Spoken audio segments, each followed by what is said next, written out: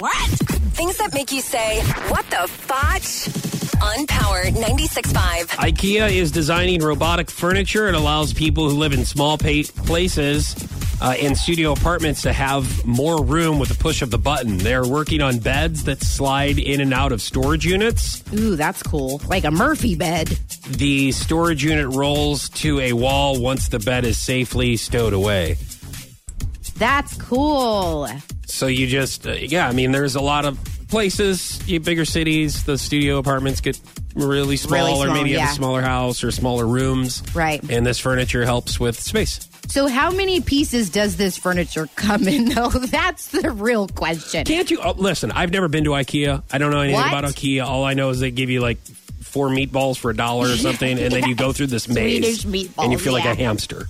I hear that you have to assemble a lot of things. Can you buy any of these pre-assembled? Can you get somebody that works at IKEA and go, assemble this bed for me and put it in the back of my pickup, and I'm going to drive home with it? Is that an option? I don't know, actually. I've never even asked about that. I always just assume, I'm going to have to put it together, because believe it or not, I actually enjoy putting stuff together.